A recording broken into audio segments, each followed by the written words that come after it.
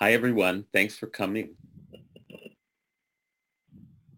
We get to start at the beginning again. So I want to say the blessing for studying Torah and then say Shechianu, because when you reach something that you haven't done in a year, a new cycle, we get to say Shechianu. So first the blessing for Torah study. Baruch atah Adonai Eloheinu melech haolam asher kitshanu b'mitzvotav v'tzivanu la'asok b'divrei Torah. Baruch atah Adonai Eloheinu melech haolam shehacheyanu v'kiyamanu v'higiyanu lazman hazeh. Blessed are you, source of life, who has kept us alive, sustained us, and allowed us to reach this moment.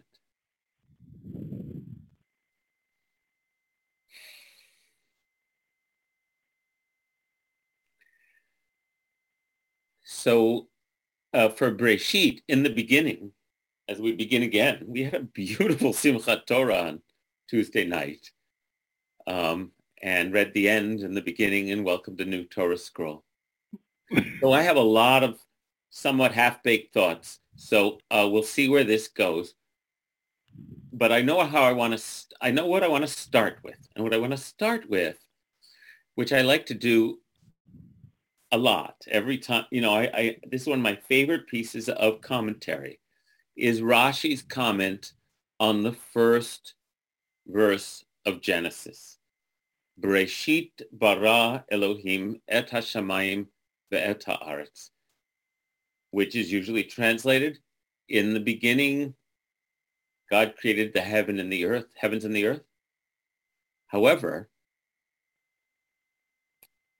Bereshit bara Elohim et hashamayim ve'et haaretz in Hebrew, as many of you know, is not grammatical, because Bereshit means in the beginning of.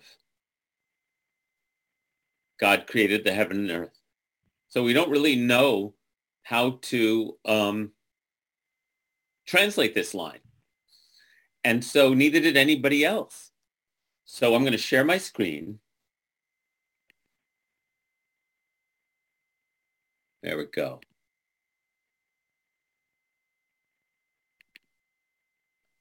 Okay. And I'm going to put this down here and move this over a little. There we go. So first of all, if you don't know about this website, it's called Sefaria. And as it has grown over the years, it is like having an astonishing library of Jewish traditional and modern texts all in one place. So if I click on this first verse, hold on, let me minimize my chat window. Over here, I don't know if you, can you see that where my cursor is? Over here, 425 commentaries, 24 from Talmud, Midrash. And then you click on commentary and you have 291 different commentaries.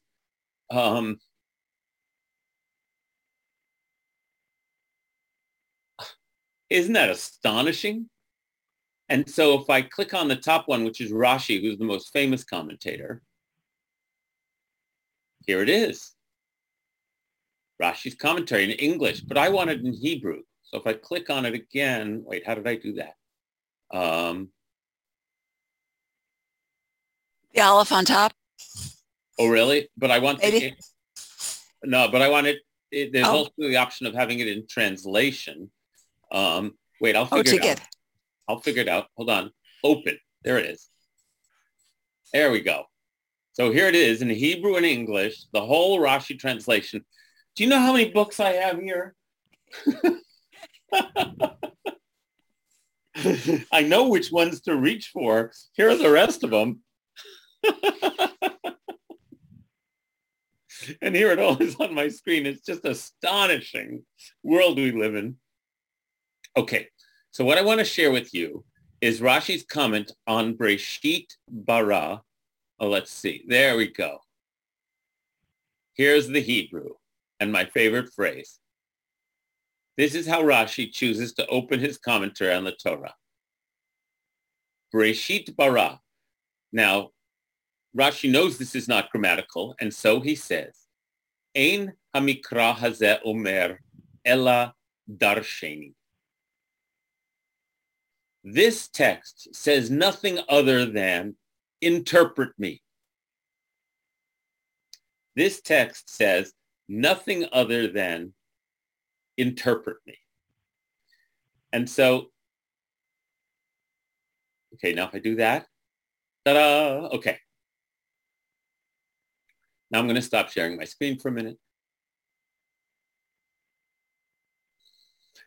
So if you think, so people are interested in learning about Judaism, so they pick up the Torah. And they don't know anything, so they start reading the Torah, because the Torah is Judaism. Not. And we've learned this in the course of the year. No, the Torah, the Judaism is the Torah and our comments on it. That's Judaism. Our ongoing 3,000-year-long conversation about Torah. And that's the first thing to remember when we start the cycle again. I wanted to share that with you. And here's what I want to talk about now. We have in Genesis chapter 1 a creation myth. It's beautiful. This beautiful story of 6 days of the earth, of creation coming into form and everything that's in it. And then on the seventh day, God rests. And then in chapter 2, we have another creation story. Let me share it with you.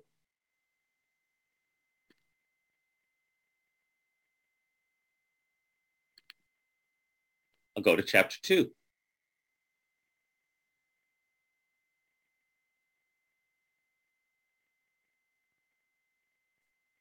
It starts in verse 4. Ele toldot hashamayim v'ha'aretz. This is the story of heaven and earth when they were created. When Adonai Elohim made earth and heaven, and no shrub of the field was yet on earth, and no grasses of the field had yet sprouted, because Adonai Elohim had not sent rain upon the earth, and there was no person to till the soil. But a flow would well up from the ground and water the whole surface of the earth. And so Adonai Elohim formed Adam from the dust of the earth and blew into the Adam's nostrils the breath of life, and the Adam became a living being. And Adonai Elohim planted a garden in Eden in the east and placed there the Adam whom God had formed. As any careful reader notices right away, we have two creation stories. And one of the things to understand, I think, about creation stories and about the Torah as a whole is that the Torah is not a scientific theory about the origin of the universe. That's what scientists do. That's what cosmologists do. They're coming up with a story, like a unified field theory of how the universe came to be. It's a beautiful undertaking. I'm not criticizing it at all. But the Torah is here to offer us stories about how the world came into being. Stories that might reflect ourselves back to ourselves and teach us something about the nature of creation.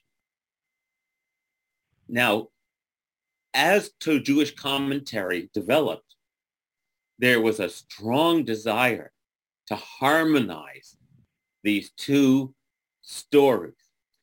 The best, and that's good, we'll talk about that too, but the best I can figure is that the original framers of the Torah had no problem with having more than one creation story.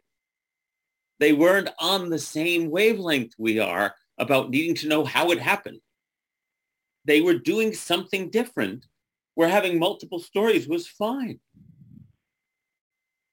So the next thing I want us to do is to loosen up and shake off those centuries of it having to be, what is the story here? Wait, there's a contradiction here. This isn't right. Okay, so that's the first thing I want us to shake off. Put on your story time hats. Okay, because we are going into the land of once upon a time. And that's good. As whoever said this to me years ago in our classes, it was Gioia Timpanelli, professional storyteller. Whenever Gioia starts a story, she says, once upon a time. When was that time? When wasn't that time? Because that's the story. A story is happening to us now because we entered it. So freeing ourselves in that way, we don't have to spend excesses of energy explaining the contradictions in the Torah, but rather looking for the narrative arc and where it might be pointing us towards, what insights it might want us to have, all that kind of thing. It's not linear in that sense, and it's not a narrative. It's a postmodern novel where we're hearing multiple points of view, and somehow, if we hear enough of them, a picture of the story will take shape that each telling isn't going to be able to encompass entirely. So that's the next framing thing to share. Now, the next thing I did was I went to Wikipedia today and I started looking up creation stories. That is really fascinating.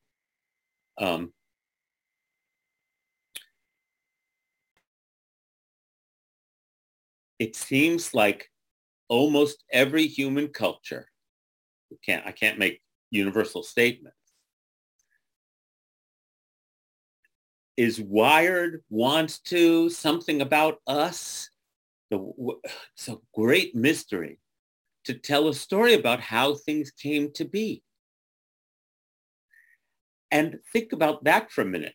We just said in the beginning, and the next framing for approaching the Torah is to recognize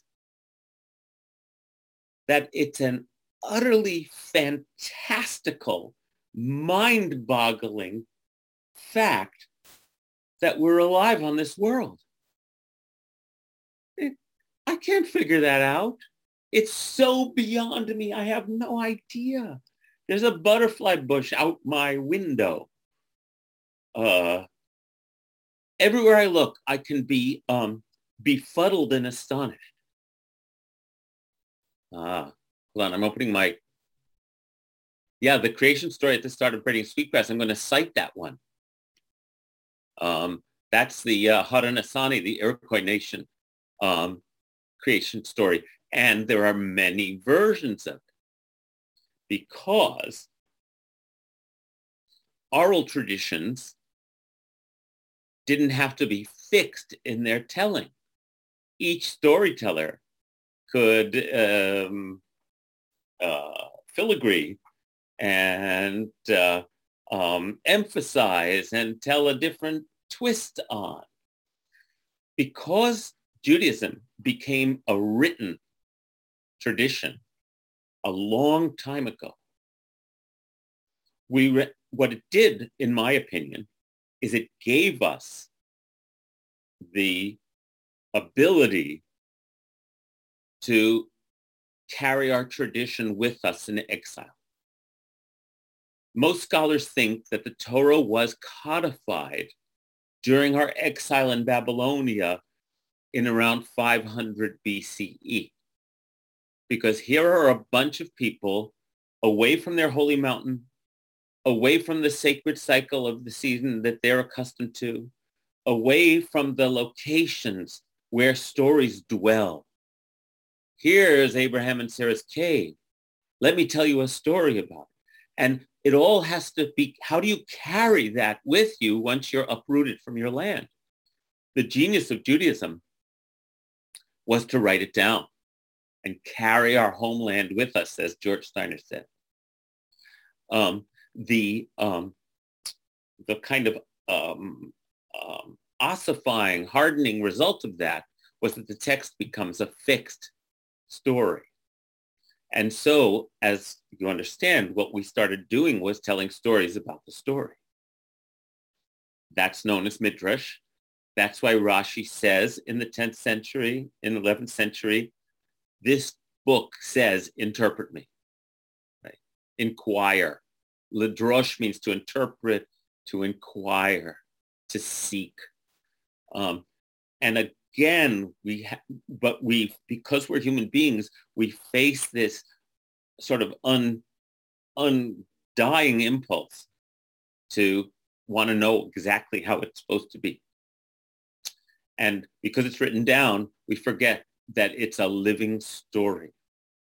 So what Bible scholars do is they look elsewhere in the Torah and they find, as it were, artifacts, remnants of other creation stories that were also told. When you look in the book of Psalms, for example, there's a psalm that talks about God battling with Leviathan and taming Leviathan and then cutting up Leviathan and making the world out of Leviathan's body.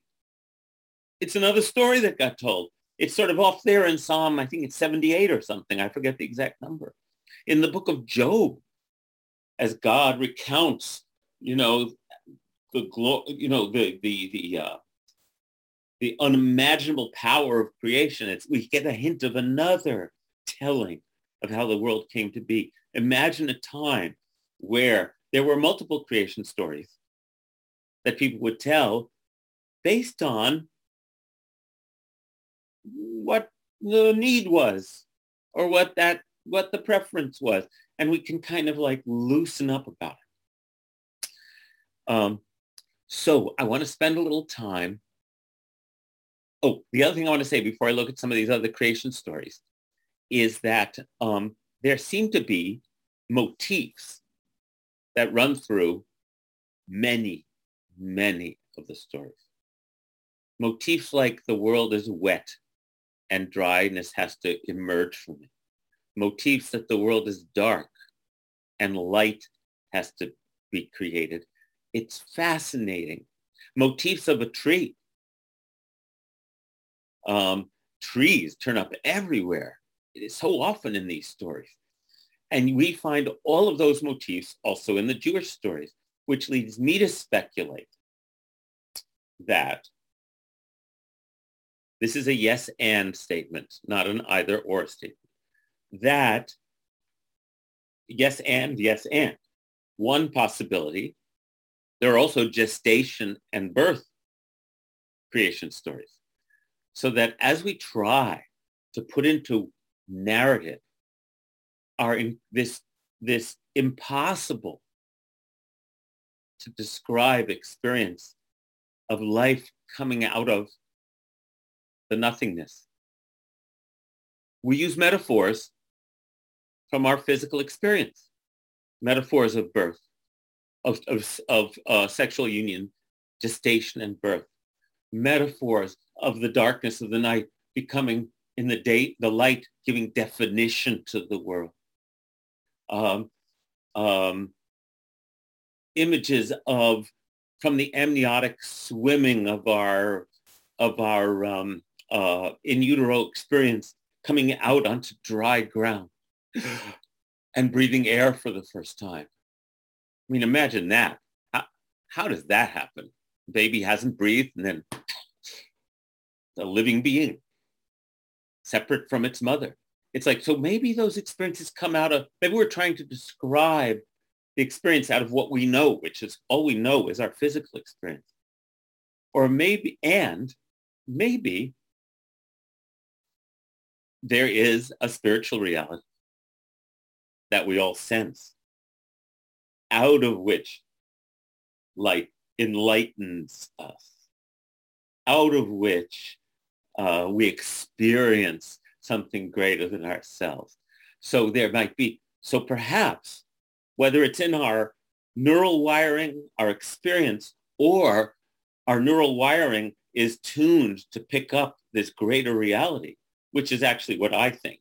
But I'm saying and because I can't, I just have that experience. I don't know if it's true or not. And it's so rich to me, it doesn't really matter that creation stories all over the world resemble each other.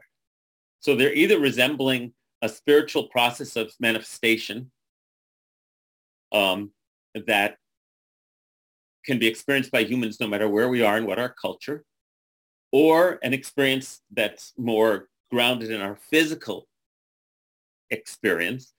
It's all okay. Let's listen to a couple because I find it really beautiful. Oh, thanks. I told you I was going to ramble a little bit. The reason I wanted to do this is because the creation story in Genesis gets blamed for the world's problems. Have you ever heard that stuff? It's like, if it wasn't for this book, then, women wouldn't be oppressed. Then we wouldn't be destroying the world. Then we wouldn't. It's like, oh my God. I have to say I smell anti-Semitism in that, original sin. Yeah, well, which that's a particularly Christian take on the story of Genesis. But in modern times, feminists find the root of all evils in our creation story. Christians find the root of our degraded status in our creation story. Environmentalists find the root of all human evil in our creation story because it says, and God gave the human being dominion over creation, right? And then when you start reading other creation myths, they're basically telling the same story, my friends. So it makes me suspect, to say the least, of the harsh critique placed on the stories of our Jewish creation stories. And since the role of Jews in the Christian-dominated world is to serve as the scapegoat for the world's problems, even in a post-Christian, as it were, era, those biases and prejudices just persist. What's the problem? Well, obviously it's the Jews. So you'll forgive me for being so stark about it, but please, when you read bull about how the Old Testament is the root of the world's problems, don't buy it. That is part of the mother's milk, as it were, that we've been taking in so long that we don't even recognize that it's poisoned. And part of my job as a rabbi is to, in some way, liberate us from that internalized hatred of our past.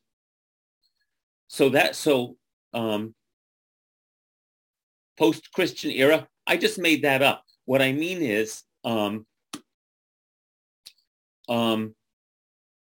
that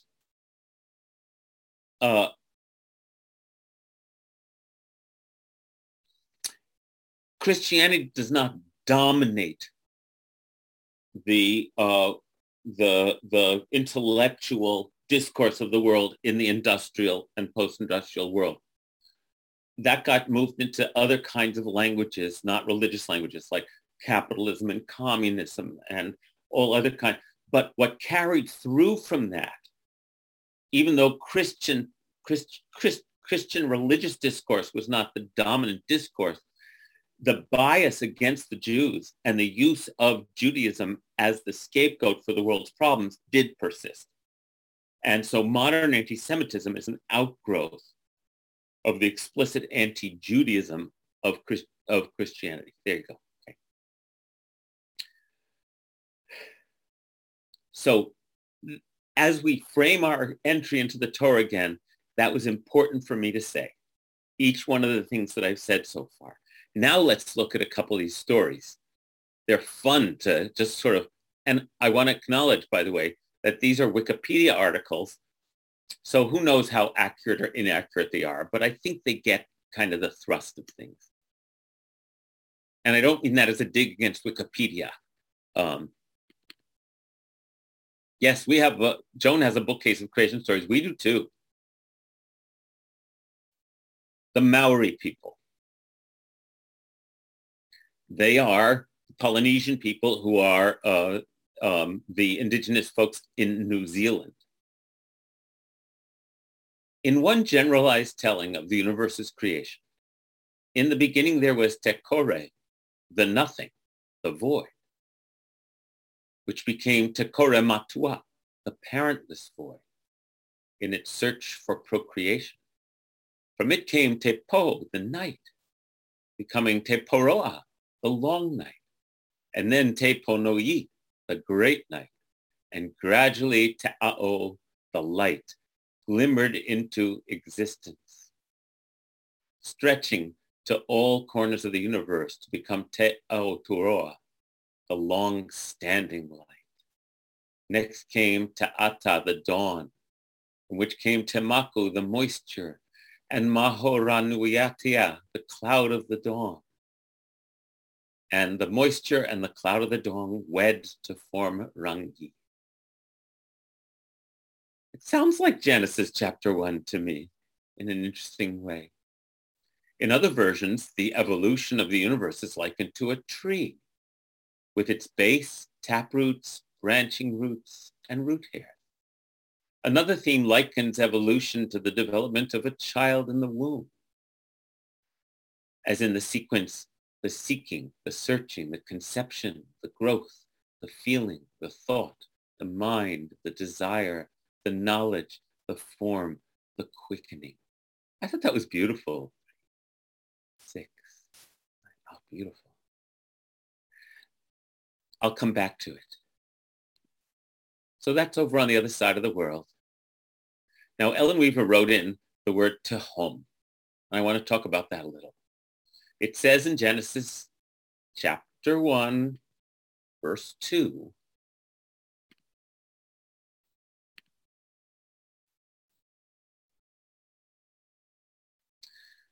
V'haaretz haita tohu vavohu. And the earth was unformed in chaos, or chaos and void. V'choshech, with darkness, over pnei tehom, the surface of the deep. V'ruach Elohim, and a wind or spirit of God, mirachefet, that's what a bird does when it swoops down over the water, swept over or hovered over the water. Vayomer Elohim yehi or, vayehi or. God said, let there be light, and there was light. God saw the light was good, and God separated the light from the darkness. Now this word, the deep in English, no one knows how to tehom.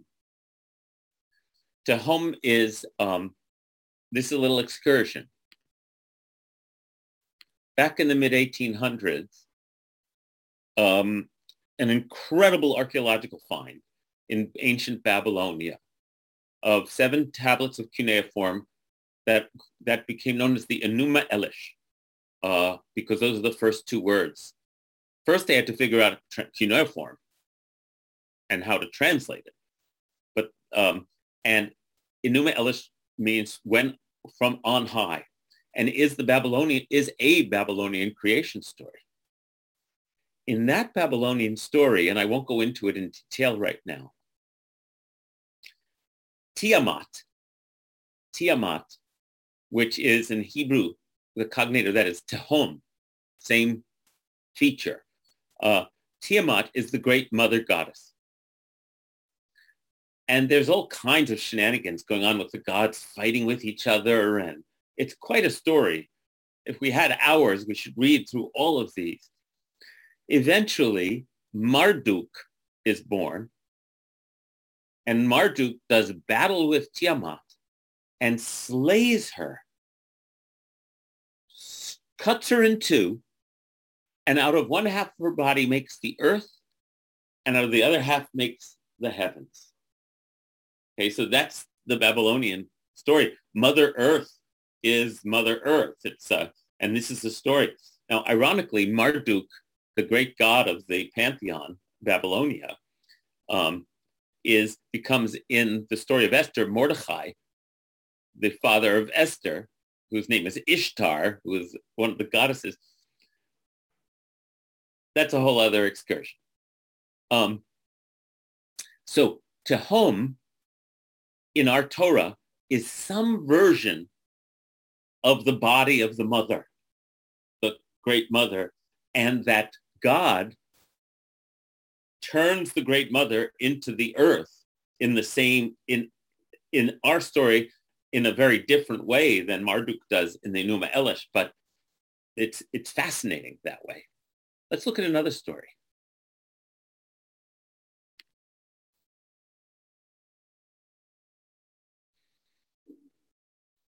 Where'd it go? Sorry about that. In the Navajo creation myth, this is cool. You like put your story hats on. Like I said, the basic outline begins with the creation of the holy wind and a Ruach Elohim,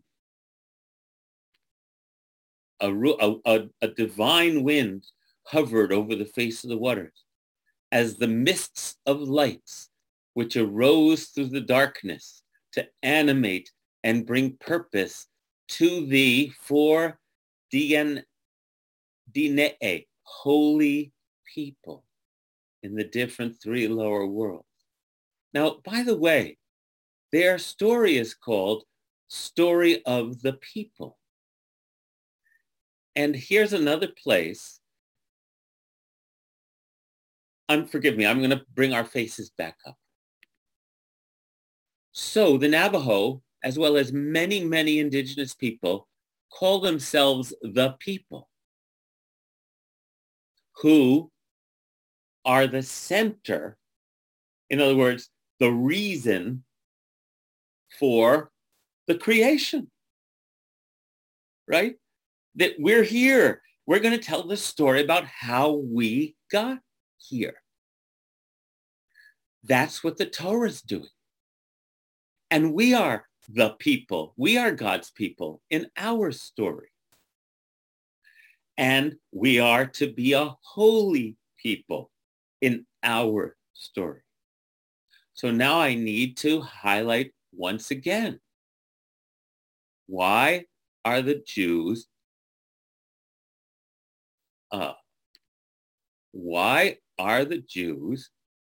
demonized for telling our story about our people? How does that happen?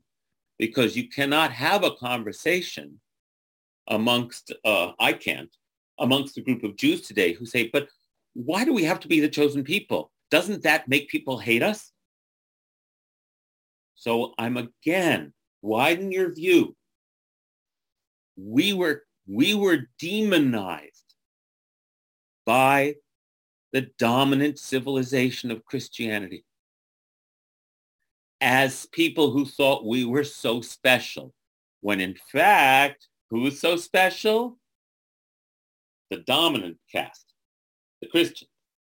And they can blame us and call us, if it weren't for you people thinking you're chosen, then the world could be redeemed because we could all accept Jesus, right? And again, this narrative of blaming the Jews works its way into our cultural psyche, even when we're not using the explicit Christian language anymore. And the Jews become, because of our determination to be special, the problem. What culture willingly gives up its life for the good of humanity? Only the Jews are asked to do that, right? So again, oh, I wish I could shout this from the mountaintops. The usual canards about the problem with Jews, whether it's our creation story or our chosenness or all of this stuff, is the result of being the scapegoats of the dominant civilization over a long period of time. Where is it? How do we see this happening now, say, on the far left?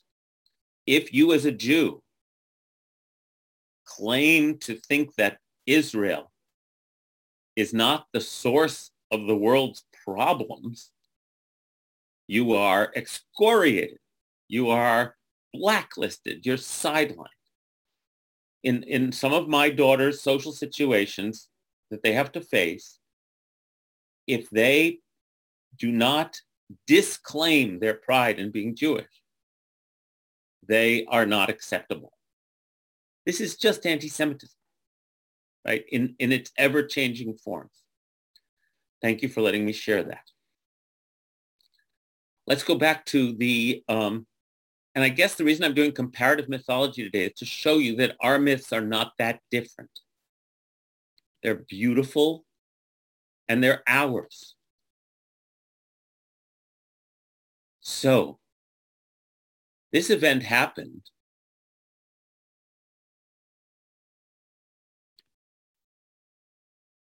before the earth and the physical aspect of humans had come into existence. Well, Wikipedia, please. But the spiritual aspect of humans had. The holy people then began journeying through the different worlds, learning important lessons in each one before moving on to the next. The fourth and final world is the world in which the Navajo live in now. The first, or dark world, was small and centered on an island floating in the middle of 4 seas. Now, God planted a garden in Eden. I'll read you those verses rather than keep switching the screen to you.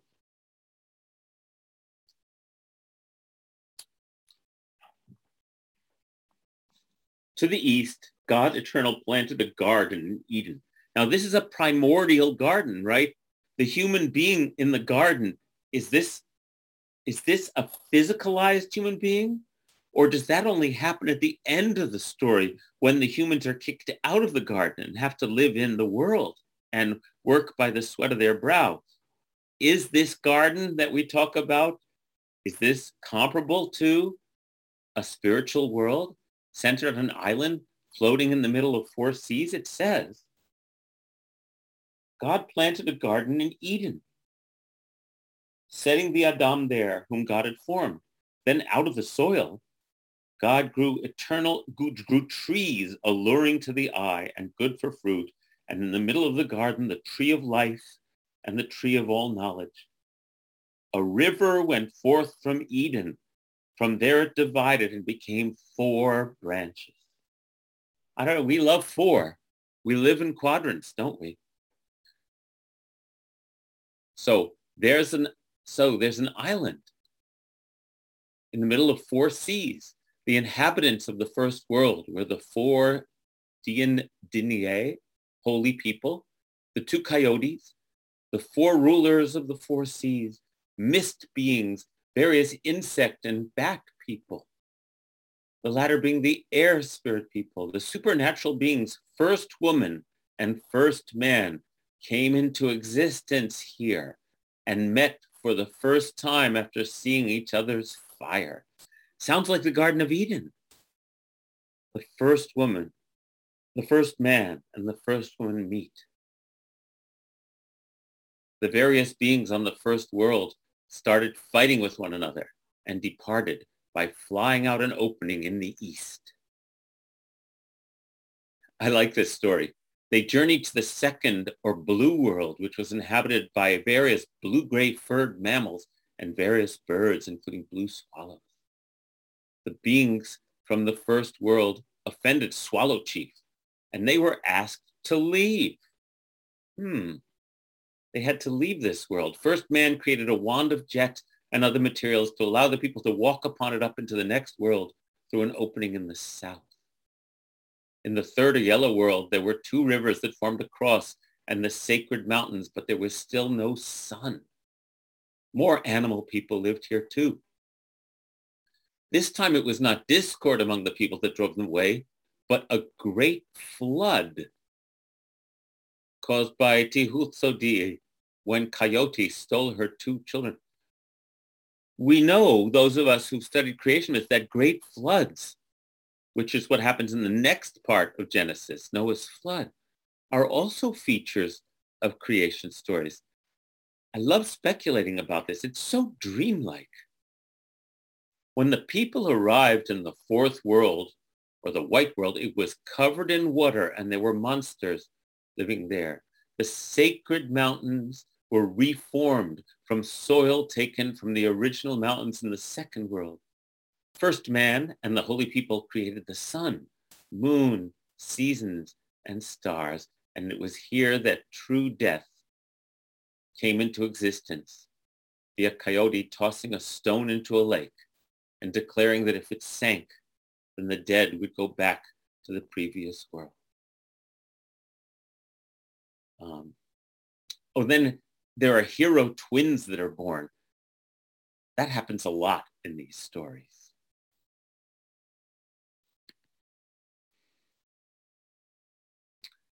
Isn't that beautiful? Now, just keep hearing.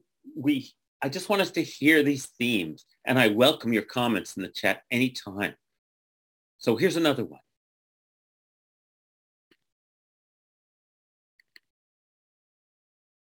Here, we meant, Yoruba. I chose this one because it's from the western coast of Africa. The Yorubas as a people regard Oludumare. The name symbolizes a divine entity that has no father or mother, and that simultaneously is and is not bound by space, time, and dimension as the principal agent of creation. According to one of the Yoruba accounts of creation, at a certain stage in the process, the truth was sent to confirm the habitability of the planets that were newly formed. The Earth, being one of these, was visited, but considered too wet for conventional living. After a successful period of time, a number of divinities, led by Obatala, were sent to accomplish the task of helping Earth develop its crust. On one of their visits to the realm, the arch-divinity Obatala took to the stage equipped with a mollusk that concealed some form of soil, winged beasts, and some cloth-like material. The contents were emptied onto what soon became a large mound on the surface of the water. And soon after, the winged beasts began to scatter this around until the point where it gradually made it into a large patch of dry land. The various indentations they created eventually becoming hills and valleys. Obatala leaped onto a high ground and named the place Ife. The land became fertile and plant life began to flourish. From handfuls of earth, he began to mold figurines. Meanwhile, as this was happening on Earth, Olodumare gathered the gases from the far reaches of space and sparked an explosion that shaped into a fireball. He subsequently sent it to Ife, where it dried much of the land and simultaneously began to bake the motionless figures.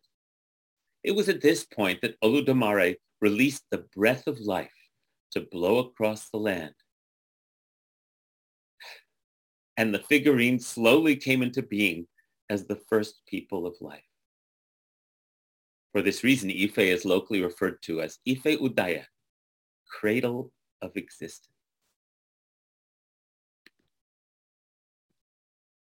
Isn't this cool?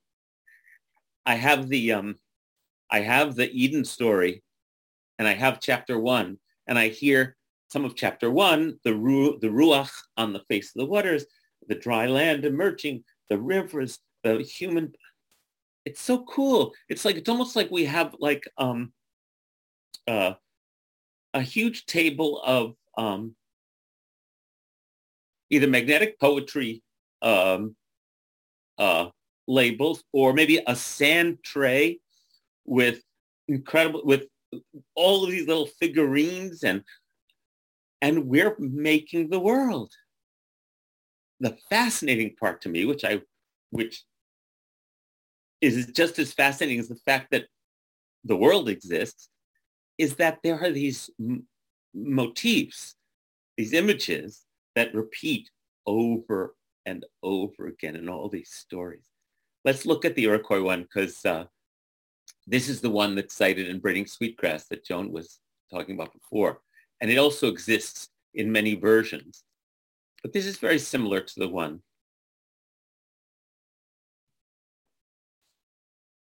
The earth was a thought in the mind of the ruler of a great island floating above the clouds. Where is this above the heavens that God dwells? What is that? What does that mean? This ruler was called by various names, among them, he who governs, or the ruler. The island is a place of calm, where all needs are provided and there is no pain or death. On this island grew a great apple tree, where the inhabitants held council. Is it the tree of life? The ruler said, let us make a new place where another people can grow. Okay, what did it say in chapter 1 of Genesis? And God said, let us make human beings in our image, after our likeness, and let them hold sway over the fish and the birds and the animals that creep on the earth.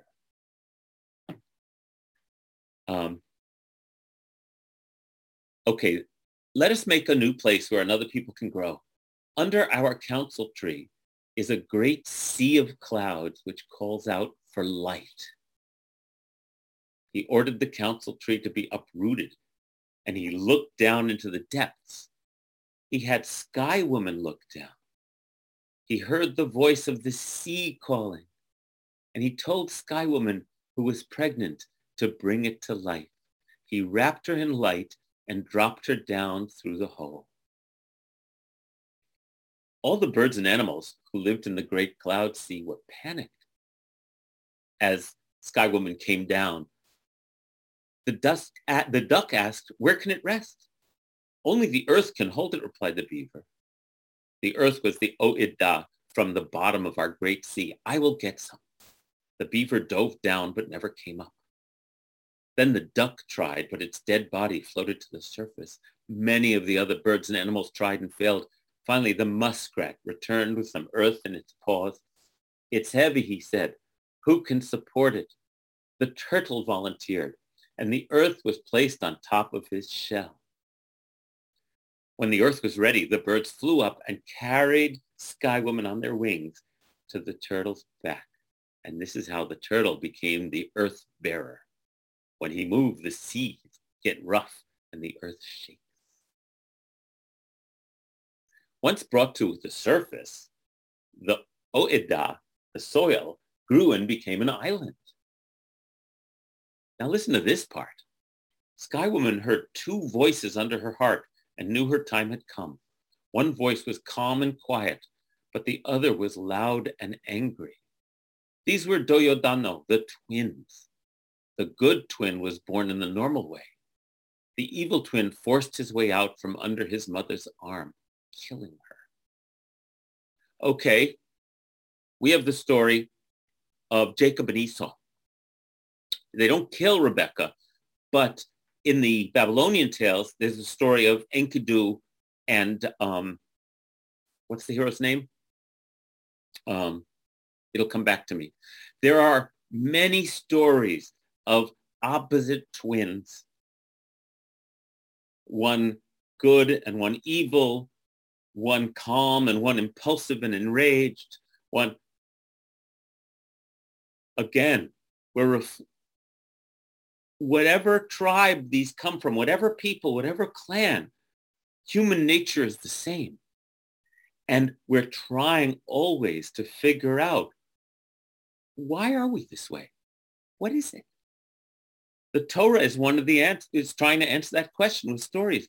Why are we the way we are? After the death of Sky Woman, the island was shrouded in gloom. The good twin shaped the sky and created the sun from his mother's face, saying, you shall rule here where your face will shine forever. But the evil twin set the great darkness in the west to drive down the sun. The good twin took the moon and stars from his mother's breast and placed them, his sisters, to guard the night sky. He gave his mother's body to the earth, the great mother from all life, whom all life came. So Sky Woman, Tiamat, Tehom, the great mother, becomes our world. Our world is the body of our great mother in so many traditions.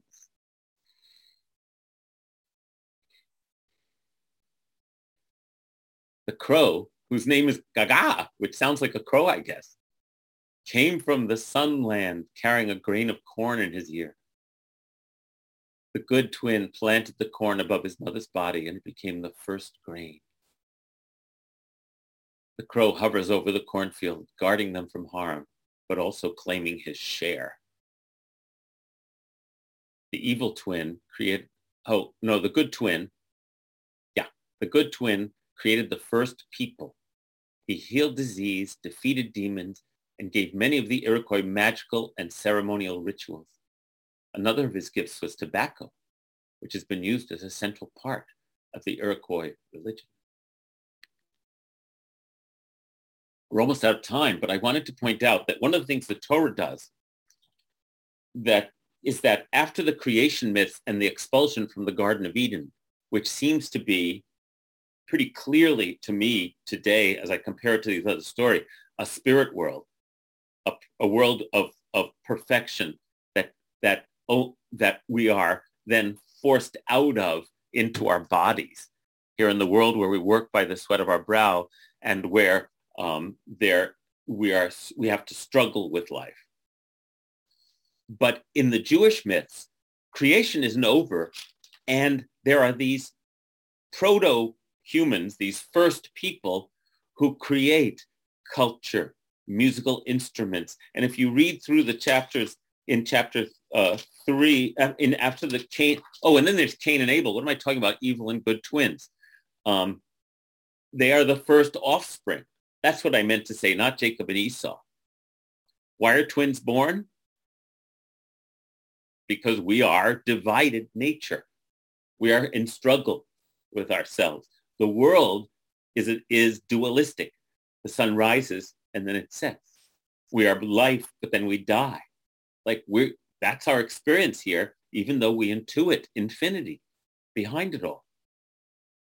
And so there's that great island above the clouds where the great apple tree grows and all is well, and we can't return to it. You know that when Columbus and the other Europeans came here, they thought that the Native Americans were the 10 lost tribes. And if they'd actually taken the time to listen to their stories, they might have thought that we had the same creation story. Maybe we were all related. And to extend from there, we are all related. We all have a similar way of understanding our place in the world.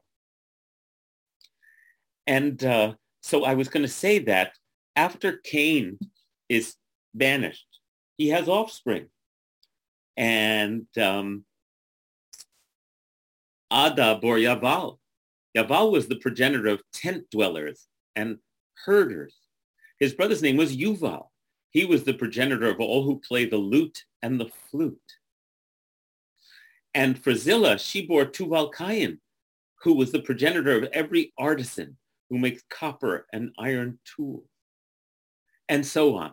So in this proto-history before Noah and before Abraham, these original sort of expressions of human culture are ascribed to these first generations of beings. but we'll find that in other cultures, in other stories, that they are gifts of the gods.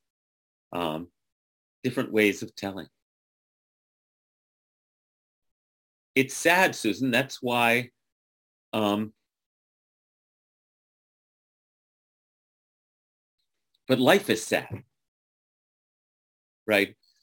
And so we are faced with this situation. So all I hope we can do is hear about our commonality in a way that allows us to know that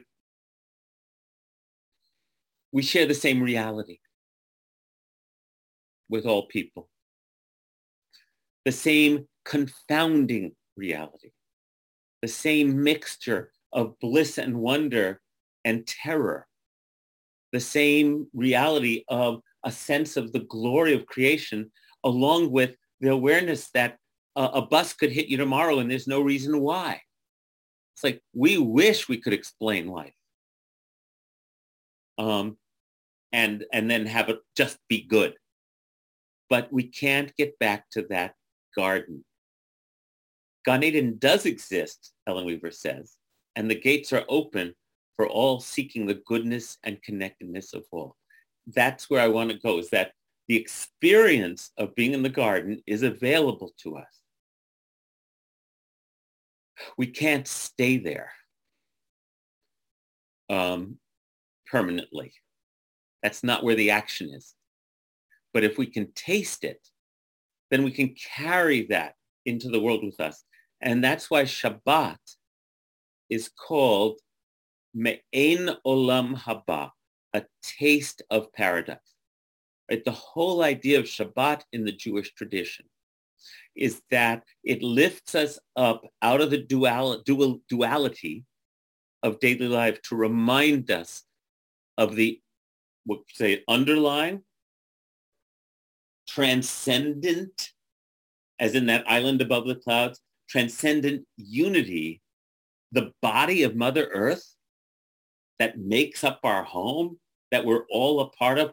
So Shabbat consciousness, as we talk about it in Jewish terms, is that practice of returning to the garden consciousness, sitting with the tree of life, remembering the unity of all, so that when we return to our labors, we carry that with us.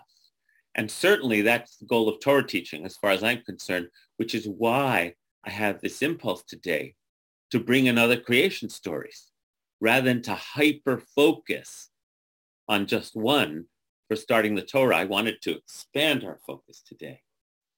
It's the terror, says Susan, that causes some people to look for people to blame. Yes. And then there comes this challenge we have, which is that there is terror. Life is scary. We get disconnected. Can we accept that as part of the experience of life without looking for someone to blame? That becomes the challenge. If instead we interpret it, well, then I just won't feel fear, then we're going to be living in pretense, right? We're going to be a fake enlightened person. You've met plenty of them. I'm in total acceptance. I'm full of shit, right? Okay, so it's not about eliminating terror. It's about accepting it as part of this strange creation we're in. Paul says, the pure creative impulse is imbued with goodness, truth, and beauty. Agreed, Paul. And Ellen says, and to dip in as often as possible for moments during the week. In Jewish terms, that would be praying 3 times a day. For Muslims, it's 5 times a day. For other traditions, it's meditating X number of times. You know, for others of us who don't adhere to a particular spiritual traditional practice, it's looking out the window and holding our teacup, whatever it is. And Emma says, may we also see our similar stories as an invitation into the sacred responsibility to support the struggle of indigenous peoples whose land we are guests on.